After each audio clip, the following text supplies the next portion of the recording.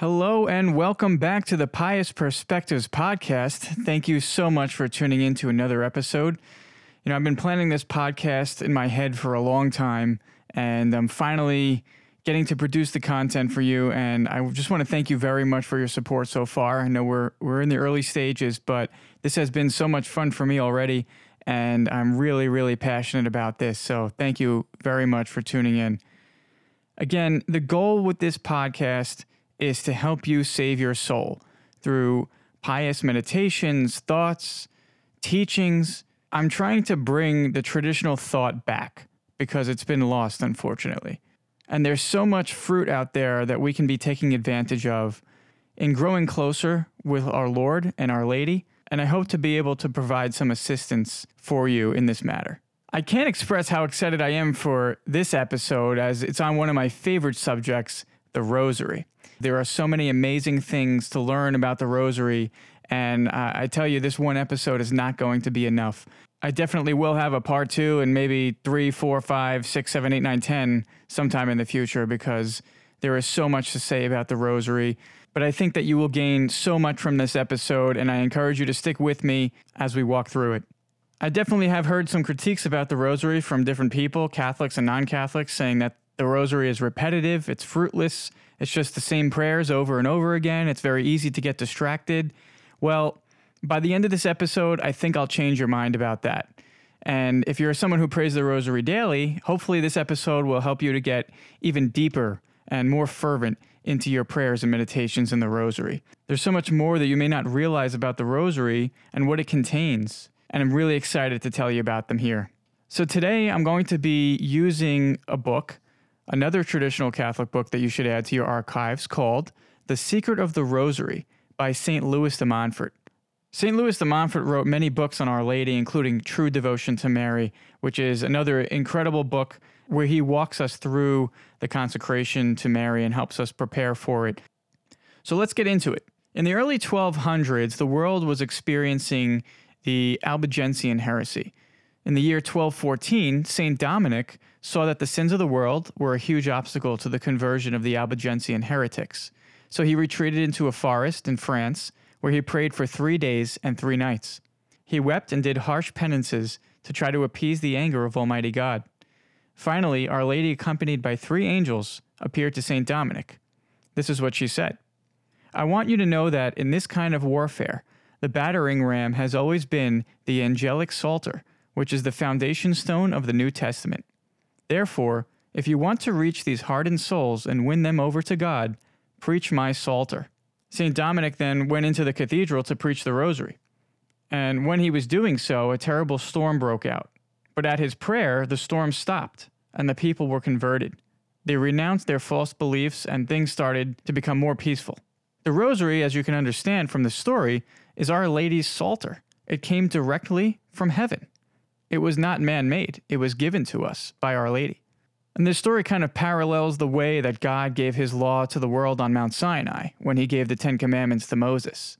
Our Lady tells us that after the holy sacrifice of the Mass, there is no finer devotion or one of greater merit than the Holy Rosary. And why is this? Well, it makes sense. The Mass is the unbloody sacrifice of our Lord. The Rosary is like a second memorial and representation of our Lord's life and passion. And we're going to be talking about what this actually means and how you go about that. So through this episode, I hope to inspire you to pray a rosary daily if you're not already doing so, because it is totally necessary. If you haven't listened to my previous episode on mental prayer, I would encourage you to do so, because there are a lot of parallels, a lot of connections between this episode on the rosary and my last episode on mental prayer. The rosary is both vocal and mental prayer. The vocal is the 15 decades of the Hail Mary, each one headed by an Our Father. The mental prayer of the Rosary is the meditation of the chief mysteries of the life, death, and glory of Jesus Christ. The joyful mysteries, the sorrowful mysteries, and the glorious mysteries, respectively, and of his Blessed Mother.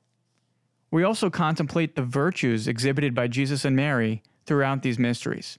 Praying all 15 decades will take you about 45 minutes, the joyful, sorrowful, and glorious mysteries, but we can choose one of these mysteries, or 1/3 of Our Lady's Psalter, which takes about 15 to 18 minutes. while there are some other prayers at the end of the Rosary, such as the Hail Holy Queen, it is composed primarily of the prayer of Christ and the angelic salutation.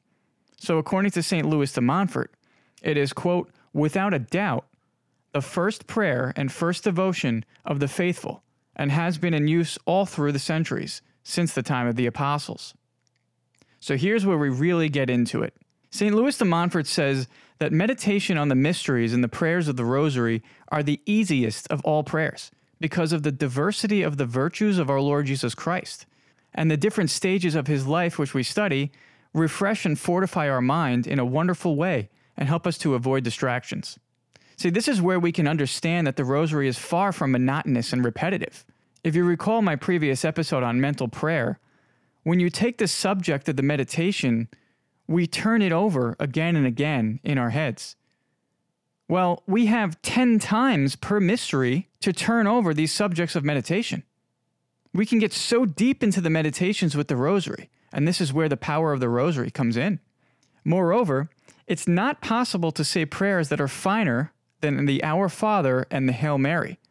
And according to St. Louis de Montfort, to think otherwise is a strange illusion of the devil. That's a pretty powerful statement. Our Lord gave us the Our Father, and heaven gave us the Hail Mary, the angelic salutation. So the Rosary is composed of the best vocal prayers given to us by heaven, paired with deep mental prayer. This is the jackpot of Catholic prayer. St. Louis de Montfort, in his book, The Secret of the Rosary, tells us a story about a woman in Rome. She was pious, very pious and holy, but wanted to follow her own will. She was so devout that she put to shame even the strictest religious in the church at the time. She asked St. Dominic for spiritual direction and to hear her confession. St. Dominic gave her a penance of a full rosary every day. She responded by saying that she had no time, and she was carrying out so many other devout and holy practices such as extreme fasting, penances, and much more. And St. Dominic still urged her on. She left disappointed by her new spiritual director, who was telling her to take on practices she did not like. Later on, when she was in prayer, she fell into ecstasy and had a vision of her soul appearing before our Lord's judgment seat. St. Michael put all of her penances and other prayers onto one balance of the scales, and all her sins and imperfections onto the other. The tray of her good works was greatly outweighed by that of her sins and imperfections. Filled with terror, she cried for mercy, imploring the help of the Blessed Virgin, her gracious advocate, who took the one and only rosary that she had said for her penance and dropped it onto the tray of her good works.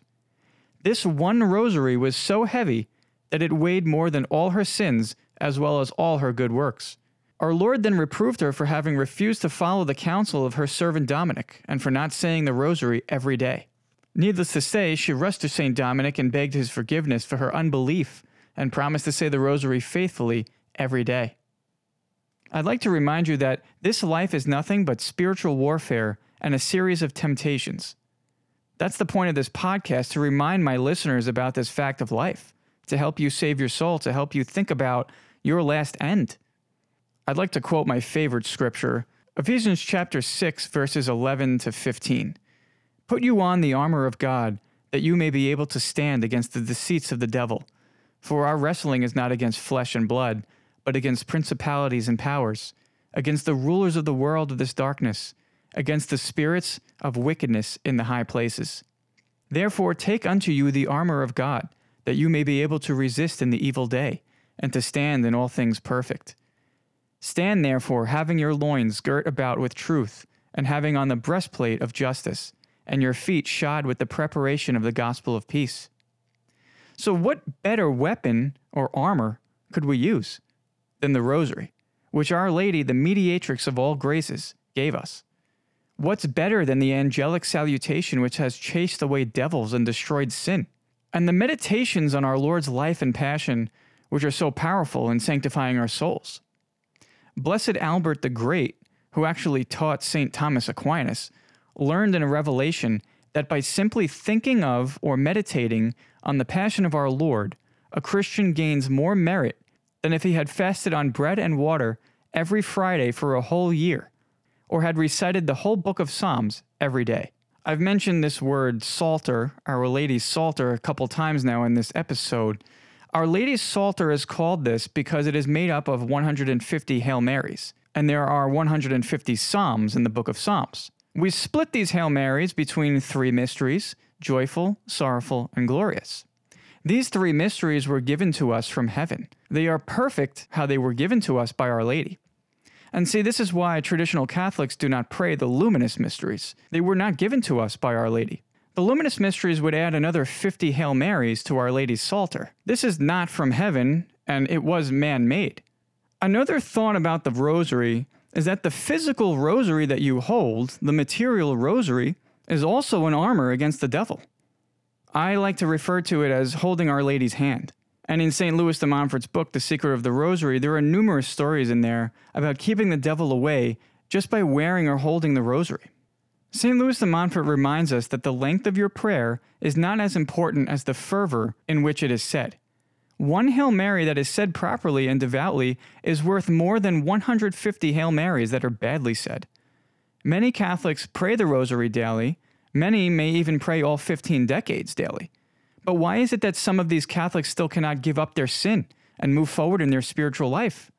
It's because they're not praying as they should. I'll tell another story included in St. Louis de Montfort's book about this. One day, Our Lady appeared to an immoral man who said his rosary daily. She showed him a bowl of beautiful fruit, but the bowl itself was filthy. The man was horrified when he saw this. Our Lady said, "This is the way you are honoring me. You are giving me beautiful roses in a filthy bowl. Do you think I can accept presents of this kind?" This is a powerful story, because we can be saying the rosary and just mumbling on, but we can be distracted and not actually praying with our heart. God listens more to the voice of the heart than that of the mouth. Going even deeper, to gain the advantages of the rosary, one must be in the state of grace, or at the very least be determined to give up mortal sin. Prayer is not pleasing to God when it is said by an unrepentant sinner. Those who pray the rosary, or any other prayers, without the intention of giving up sin, become false devotees of our Blessed Mother. The rosary is a cure for all of our ills, but it could be turned into a deadly poison if we do not repent and hate sin. This is important to note. In Mark chapter 7, verse 6, our Lord says, "This people honoreth me with their lips, but their heart is far from me." This is important to our Lord, obviously. When we're praying, we need to concentrate as best as we can. We need to put ourselves in the right surroundings to lessen the distractions. You don't want to willfully put yourself where there could be distractions.